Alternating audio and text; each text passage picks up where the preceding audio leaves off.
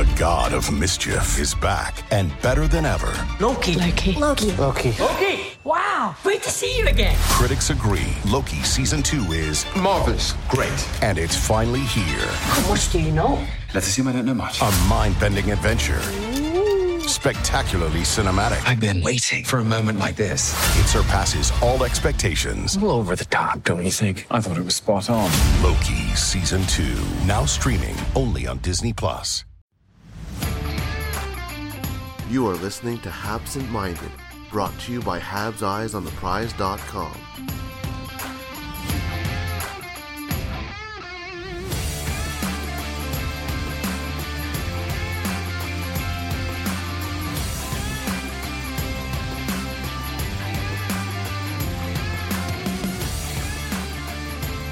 Hello and welcome to Habsent Minded. My name is Jared Book.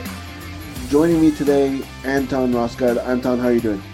I'm doing very fine. I feel blessed to be 28 years old all of a sudden. So, yeah, all great on my side. Everything good over there in Canada as well? Yeah, happy birthday, by the way. It was a few days ago at this point. Yeah. Everything is fine. But I had, my dog had some issues over the last week. She, lost her eye, and so she had to have surgery, and so that's been pretty hectic, but everybody is good now. She is good now. She's recovering with a cone on her head, and I feel like the cone is bothering her more than having just one eye. The doctors checked, and the eye works well, and she can still see. She's barking like she usually does. She's a Pomeranian, so anybody who has Pomeranians knows that they're pretty loud. So yeah, she's good. She's eating. She's taking her pills. The stitches are settling in. Healing. Everything is good. But yeah, it was a hectic week on top of a busy week with the Canadiens and the Rocket, and we'll get into everything that happened. But yeah, everything is. I can't complain. Can't complain. And she, the doctor said that the dog will adjust faster than we will. So that's good. That's what's happening, and no worse for wear. And we like to joke. We would like to see the other person in the fight, right? So, but yeah, everything is good. And I mentioned the busy week earlier and it was busy, really a busy couple days for the Montreal Canadiens.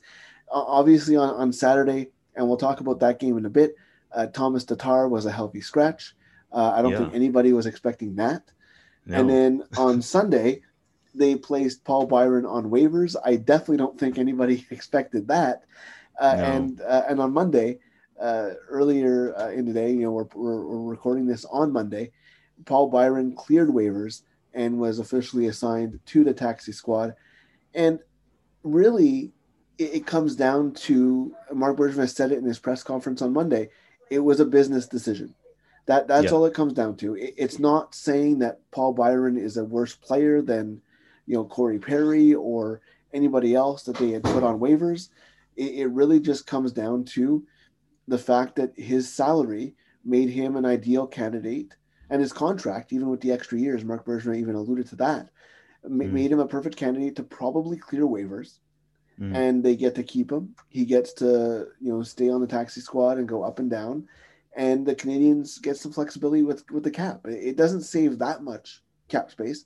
They save about $1 million, more than, say, the $700,000 or $750,000 that they would be saving with the other players on the taxi squad. But in a way, it just gives them flexibility to move somebody else down aside from just the entry level contracts.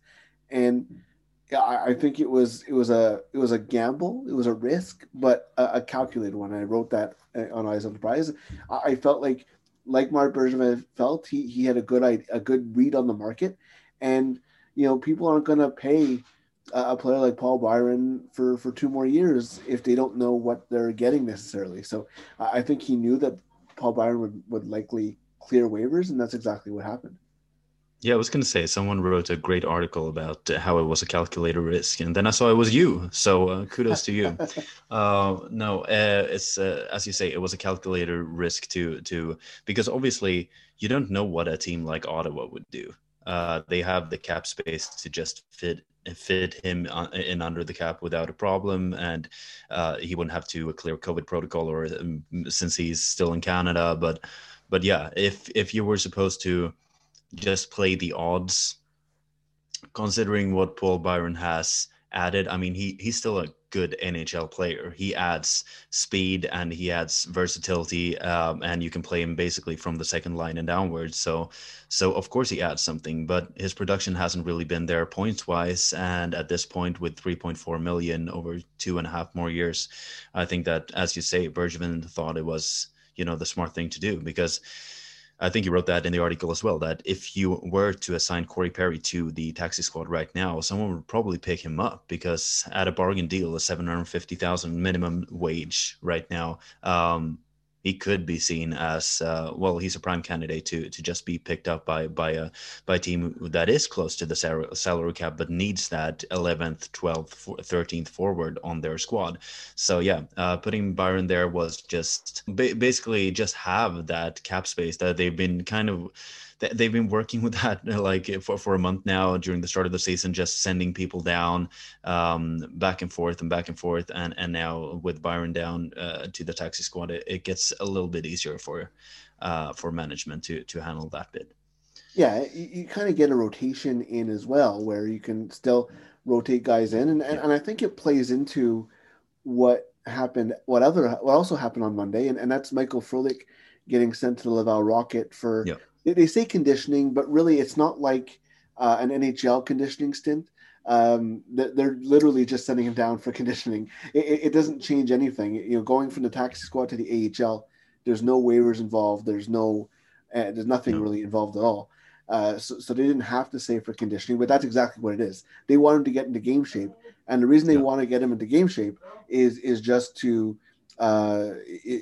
play the to get ready for NHL games without having to play NHL games right away.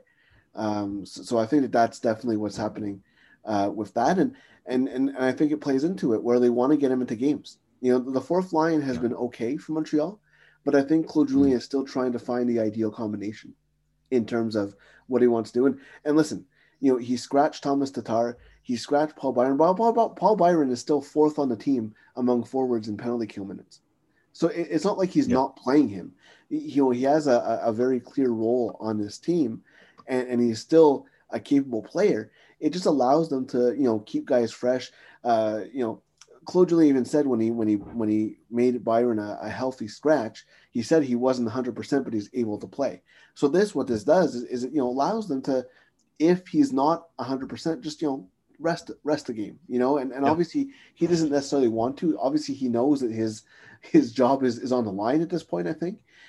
So he'll want to play, but I think that this kind of gives the Canadiens a benefit of putting Byron as a healthy scratch, right? Because before you make him a healthy scratch, whatever, there's no benefit to you. You just get to play somebody else. Whereas now, if he's a healthy scratch, you just put him on the taxi squad, and you actually get a day of cap relief on that. So it's a business move, but and I think that they do want to get Frolik into a game, just like they wanted to get Victor Mete into games, and they wanted to get Corey Perry into game. And the problem with the Canadiens is that it's good to have this depth, and I think that they'll need this depth going forward.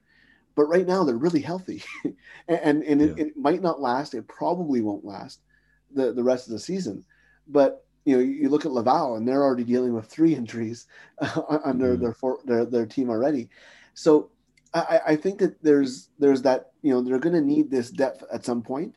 Right now, unfortunately for the players involved who are missing time, they need to make these hard decisions. They don't need to replace a Yoel Armia anymore because he's obviously back. So I think all of that plays into it, and I think that is something that is going to be interesting to see how they manage. And it's. We're going to talk about the Laval Rocket later on as well, but it's very similar to what Joel Bouchard is doing.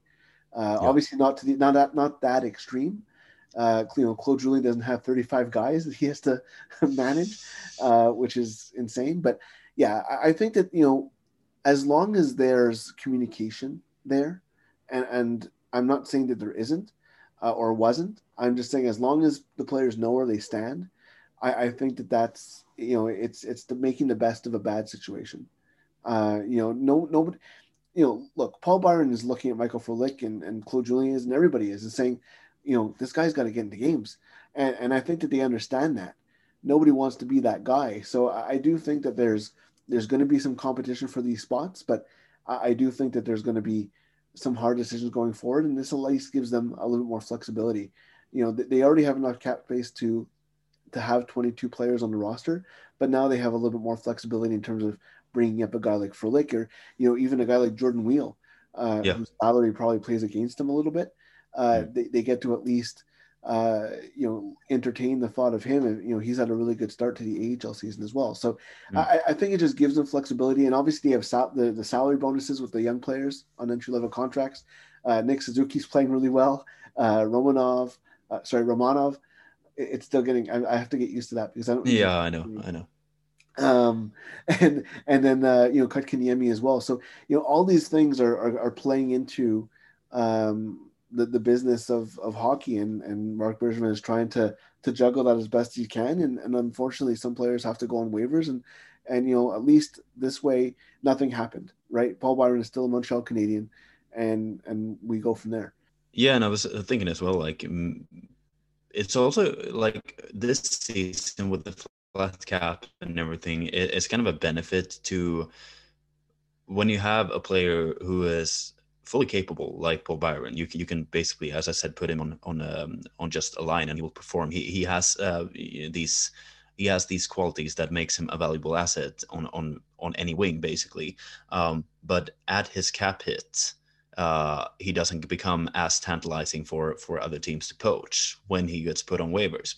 If he was at $1.5 million per season, or if it was just for this season at his cap hit, he would have been poached by now by another team. Even if it wasn't a Canadian team, it would have been a team that would have picked him up.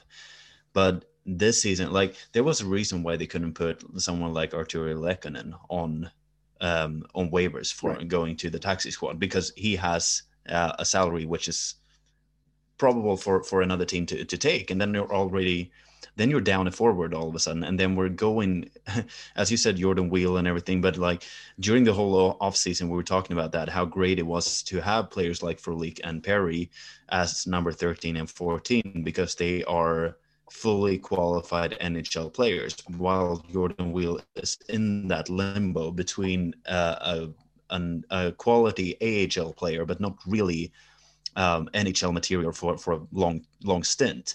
And if you were to lose one of the guys here, it would have started, some questions about who will be number 14 when the injuries come. And it was just, it feels great that Paul Byron cleared. It would have, if he would have been, taken by a team on waivers, as you wrote in your article as well, I mean, it would have been something that the Canadiens could live with, but this was obviously the plan, and they were hoping for him to be able to be on the taxi squad and keeping the roster intact for now. As you say, it gives the team more flexibility going forward.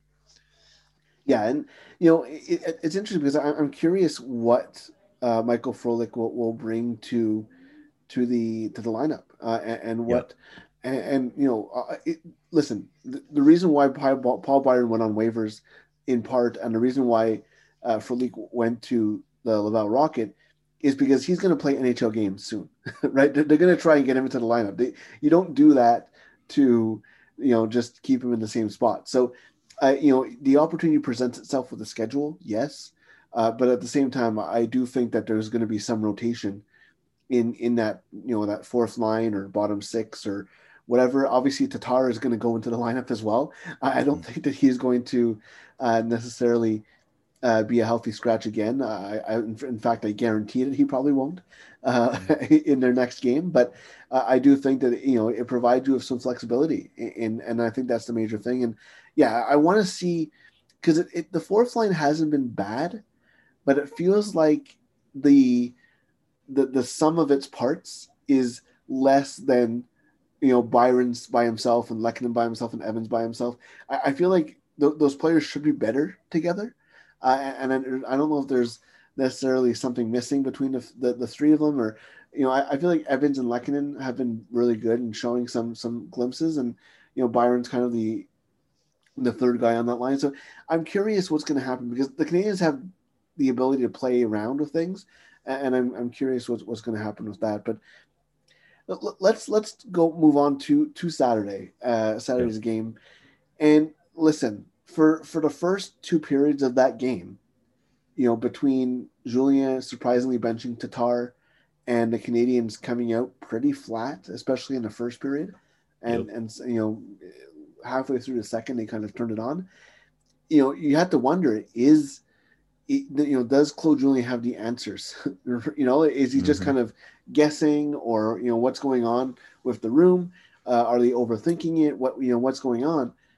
And then they come out with, one of their best periods of the season in that third period against Toronto, where they didn't really allow anything. And it was really the opposite of their game, their first game against Toronto on Wednesday.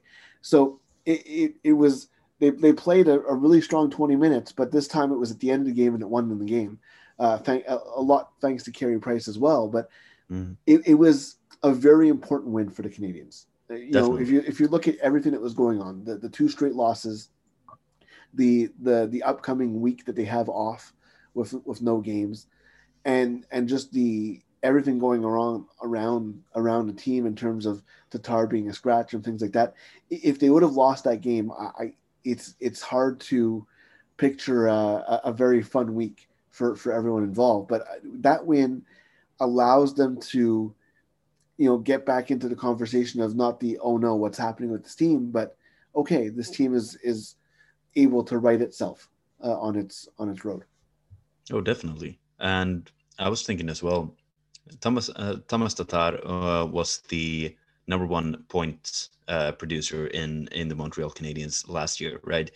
And I was just thinking, because as you said, the question is, does Claude Julien have the answers? Because at this point it didn't take a lot of losses before people started questioning whether he is capable of changing something up, if he's capable of adjusting, if he's capable of really adjusting on the fly, because he is one of the older coaches, and old dogs tend to have their ways. We've seen that in the past, that Claude Julien, he could change kind of his style of play during the reset season, where the Canadiens adjusted the way they thought about playing, and he brought in Ducharme, and he brought in new coaches, which would potentially just change the game up a little. But is he capable to adjust during a season where something needs to be done?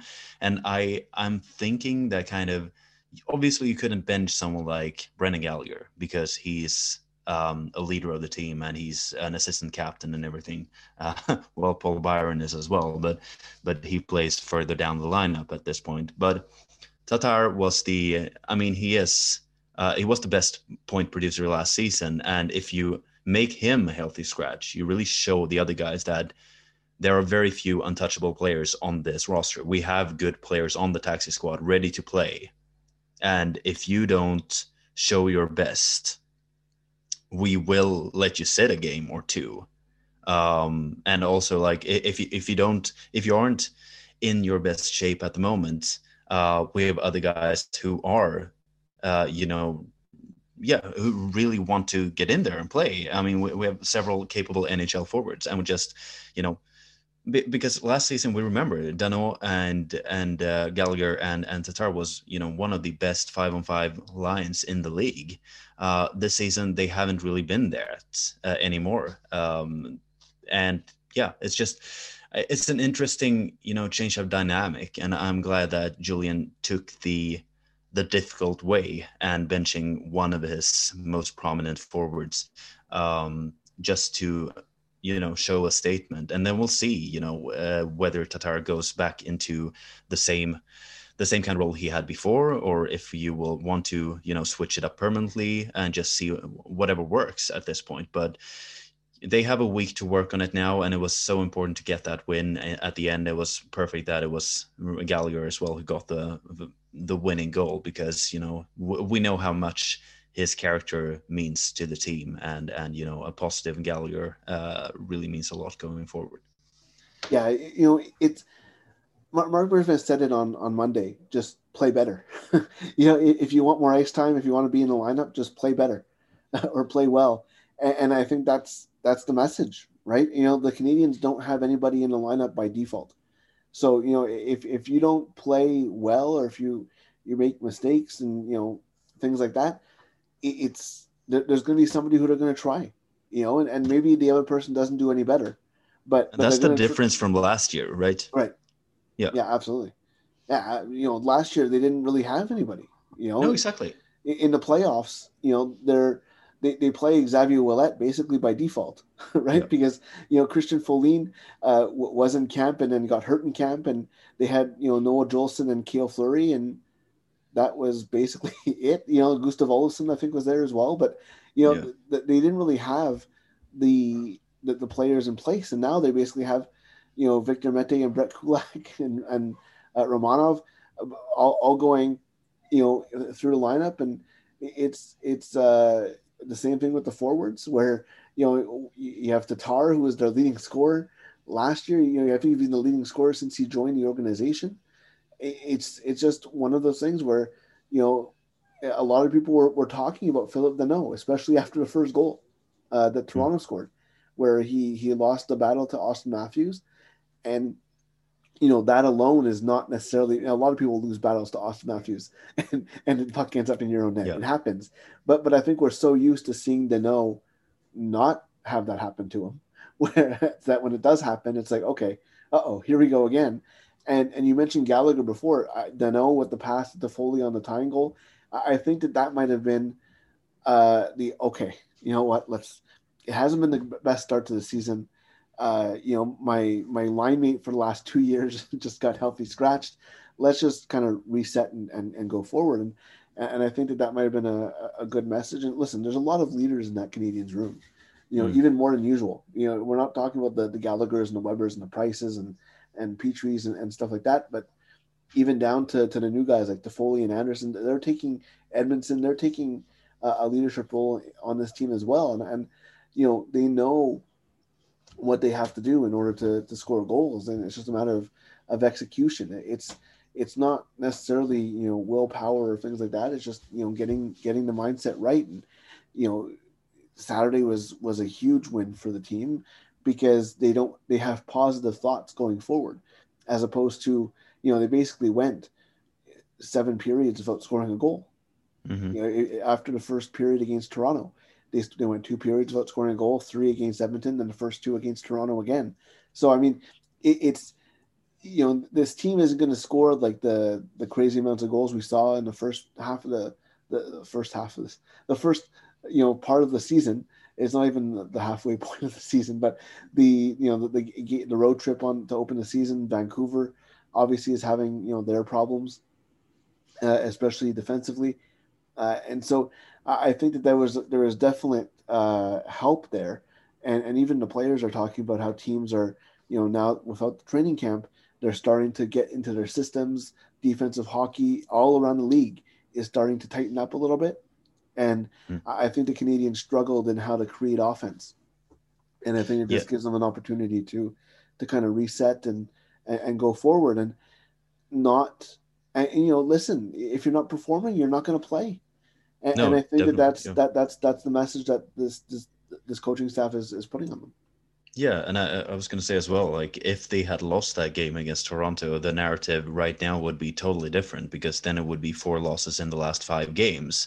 And then all of a sudden it would be like, well, they started great, but, now they're back to normal. They will be a bubble team. And it would just like, they clearly aren't on Toronto's level. And then with that third period now, all of a sudden they show that they can compete properly with Toronto for the division title, going forward as well.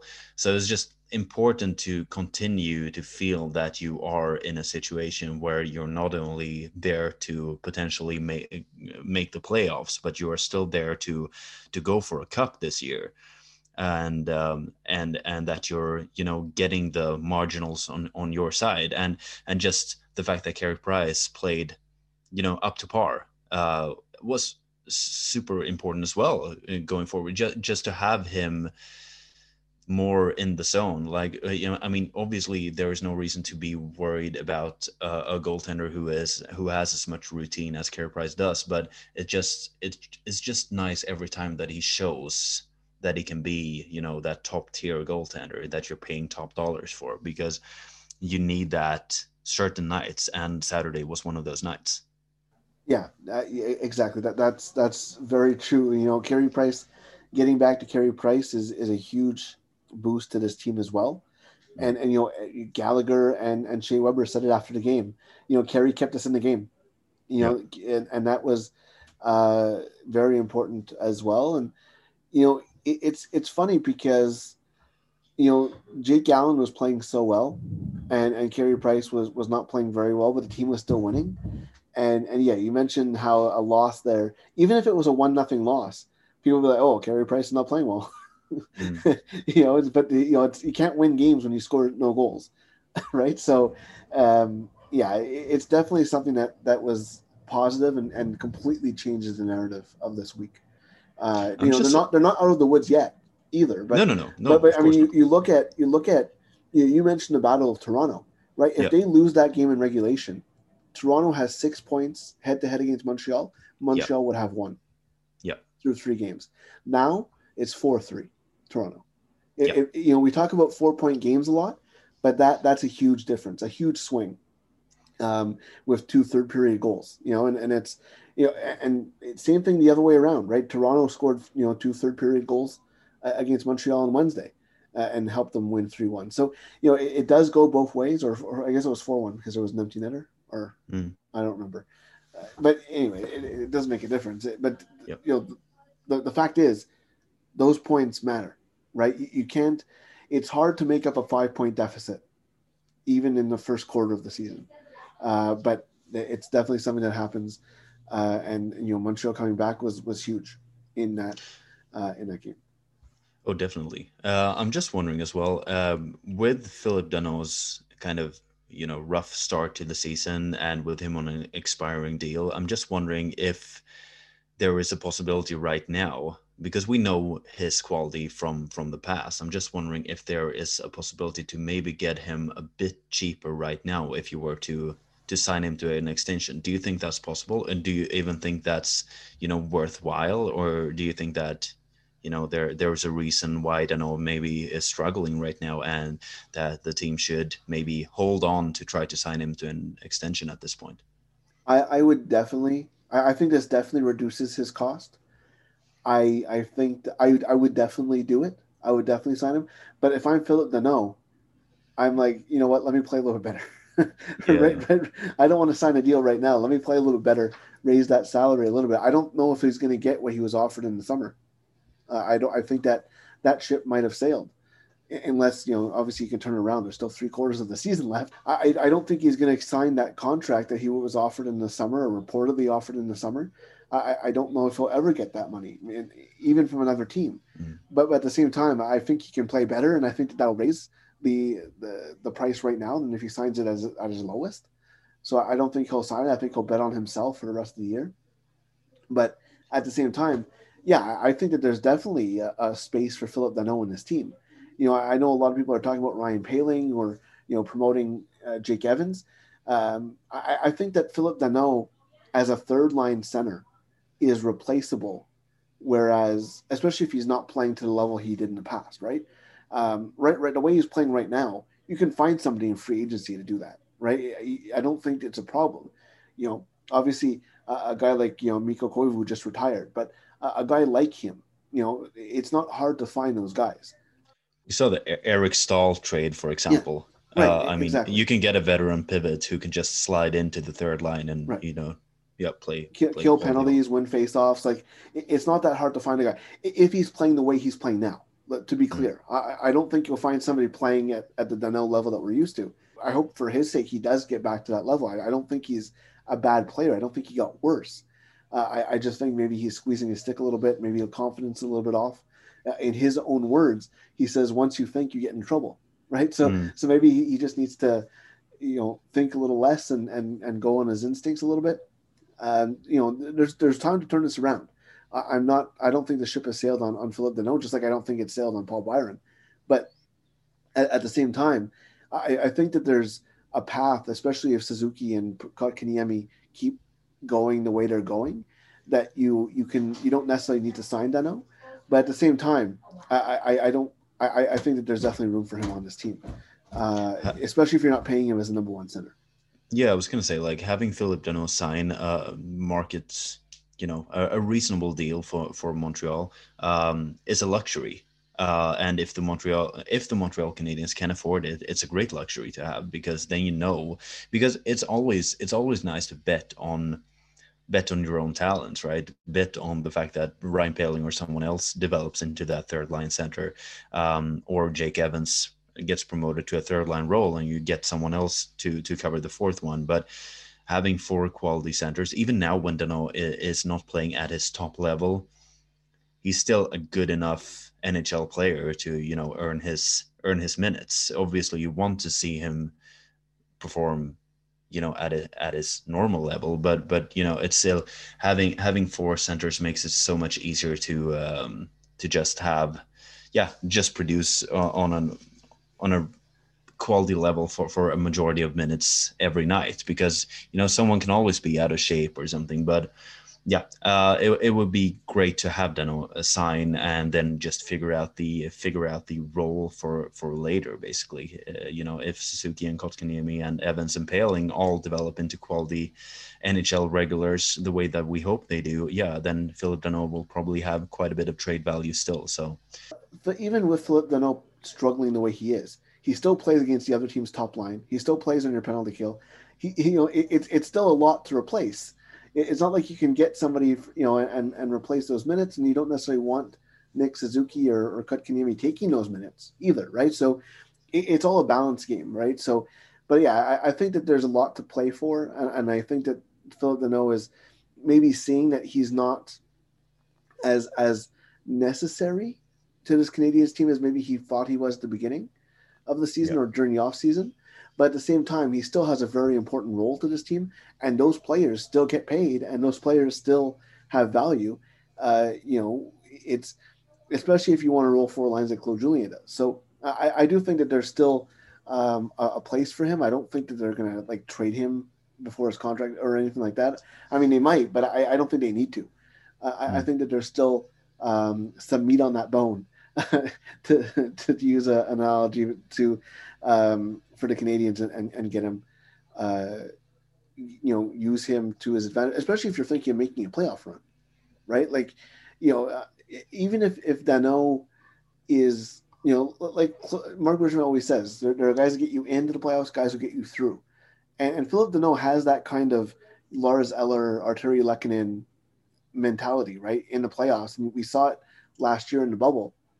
There was a lot that was said about, obviously, Suzuki and Kotkaniemi playing well, but I mean, do they play as well if they don't have Phillip Danault playing against Claude Giroux, or they don't have Phillip Danault playing against Sidney Crosby? Probably not, right? So I think it all goes together, especially now as they're still developing.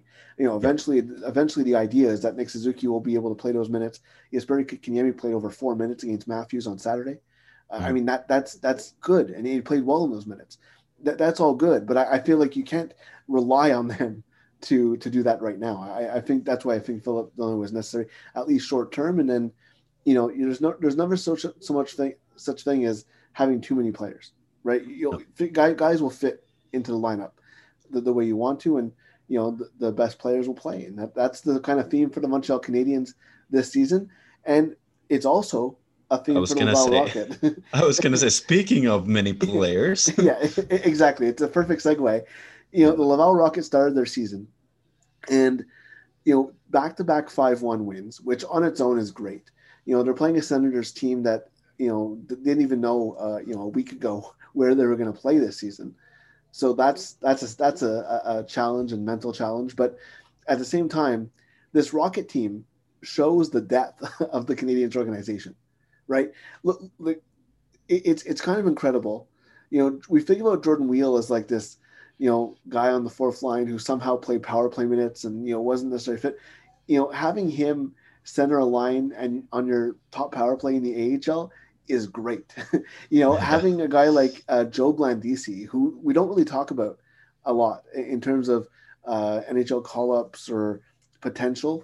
He's a guy who played on Pittsburgh last year during the regular season. He has a lot of NHL experience. He had a great start to the season with 2 goals in Friday night's game.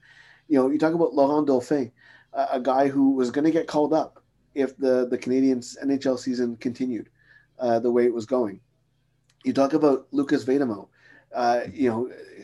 Ryan Paling, Xavier Ouellet, Gustav Otto Leskinen, Kale Fleury, so many guys on that Laval team, Keaton Primo, who could be asked to play NHL minutes at some point. Have already. Have already played NHL minutes. Yeah. And are able to do that. And I think that it's we talked about the roster, and I just want to get into that a little bit. They have 35 players with Michael Frolik. They have 21 forwards. They have 10 defenders, maybe even 11. They really need that ECHL team in Trois-Rivières. Well, it's not even that. I mean, even if you did have it in Trois-Rivières this year, it wouldn't make a difference because you don't want the guys quarantining, 7 days when you call them back up. So it's just a crazy situation. They have Caden Gooley in there who's hurt right now, but he'll be playing until the WHL starts. You have Gianni Fairbrother, Jan Mishak, so many guys in this organization who are young players who have potential. And it's going to be really interesting to see how the Laval Rocket manage that situation. Jesse Ullinen has played very well. I was high on him on this podcast. I said that I think he's going to play in the NHL this season. I still think it's possible. I still do think it's possible, just because he had a really good opening weekend as well, playing with Blandisi and Joel Teasdale, who was playing his first AHL minutes after being injured all of last year. Raphael Harvey-Pinard looked great as well. This team is very intriguing, and there's a lot of storylines. I'm happy that they're playing. I'm happy that they have the schedule figured out. And Joel Bouchard has said that he has nightmares about having to play all these players and manage the bench, and it's going to be crazy, and it's going to be hard for him. But I do think that it's an embarrassment of riches, and there's so many good storylines on that AHL team. And it's going to be very interesting to see how it goes this season. Oh, definitely. And I feel as well, in the past, even like whether it was Hamilton or now in Laval, I haven't really cared about the AHL affiliate for the Canadiens, because I've always felt like, oh, well, it's just a bunch of guys that they put there on AHL deals, and they will just, like Riley Barber and all these like journeymen who just come in and they do their part and then they go away again. Michael Pekka, now all of a sudden it feels really fun. All these guys that you've seen getting drafted or coming in trades, they kind of like, you don't know really what to expect. But yeah, there are a lot of players that you really want to see. Like I'm looking forward to see Khisamutinov as well, if he gets Khisamutinov, if he gets a possibility. Seeing how Josh Brook develops this season, seeing if Brandon Baddock is only there for being someone who they can expose for Seattle. But yeah, if he has something to add as well, there are a lot of players that you're very curious about what they can produce in a Joel Bouchard-led team. Yeah, I didn't even mention guys like Cam Hillis either. And definitely. There's a lot of guys who are going to play their first pro minutes. Some of them like Gianni Fairbrother, Mishak, who obviously played pro, but not in North America. Guys like Jacob Laguerriere, who is also in the AHL because the OHL hasn't started yet. It's going to be very interesting. And Bouchard mentioned it on Tuesday when the Laval Rocket played the Senators again, that he's going to play young guys. Young guys are going to start playing. They don't want them sitting around. And he said that Caden Gooley, as soon as he's healthy, battling a little minor injury right now, but as soon as he's healthy, he's not going to be a healthy scratch.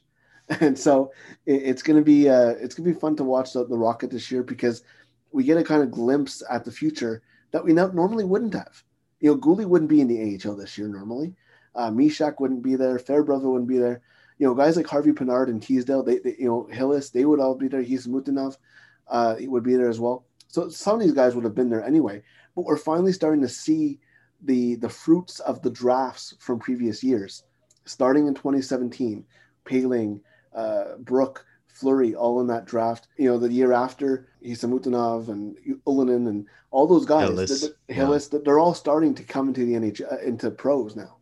Right, that they're all and this is and obviously we already have Romanov and Kotkaniemi, and and we heard today that Cole Caulfield will probably go pro after this season. Absolutely.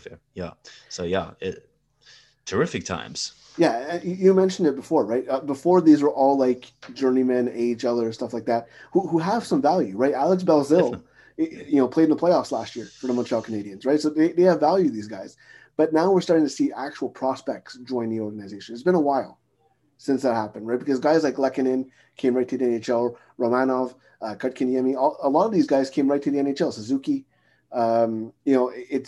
it doesn't really happen that they go to even Mete, right? Guys like Mete as well, right? So it doesn't really happen where we've had the AHL team with this many exciting prospects. We've had them in the past where they were prospects there, but they needed Nathan Beaulieu or Jared Tenorti or Brett Lernout to succeed. Now it's like, hey, these guys don't succeed, there's like 5 more behind them. So it's an exciting time for the Canadiens organization, and obviously we'll have the coverage of the Laval Rocket. All the home games will be on RDS for those who get it or are in Quebec, or who get it in Canada. There's AHL TV is quite affordable, especially compared to the NHL as well. So if you're interested in seeing these prospects, there'll be time for them. You'll be able to see them. It's fun, right? Because we're seeing all the, eyes on the prize. We've been looking at these guys. We look at the future. That's what we do, right? We look at the draft. We look at these guys, and now they're all coming into the present. And it's a fun time for us, especially guys like Patrick and David, who have been watching these guys since they were drafted. And it's time to kind of put everything together. You talk about Cole Caulfield, Jordan Harris, as well. Mark Bergevin talked about him on Monday. It's a good time to be a Canadiens fan, because there's lots of exciting things going on top of the team being pretty good in the NHL as well. Anton, thank you so much for taking the time for joining me today. Pleasure. Thank you for listening. Like I said, throughout this week, we have something. Patrick has, I believe, something exciting coming up this week as well for you guys, as he scours Europe for storylines and things like that. So look forward to what he's going to be doing later in this week. Look at Eyes on the Prize. We're going to have full Rocket coverage, Canadiens coverage all this week and throughout the season and next season and the one after that. Thank you for listening. Stay safe, and we'll see you next time on Habsent Minded.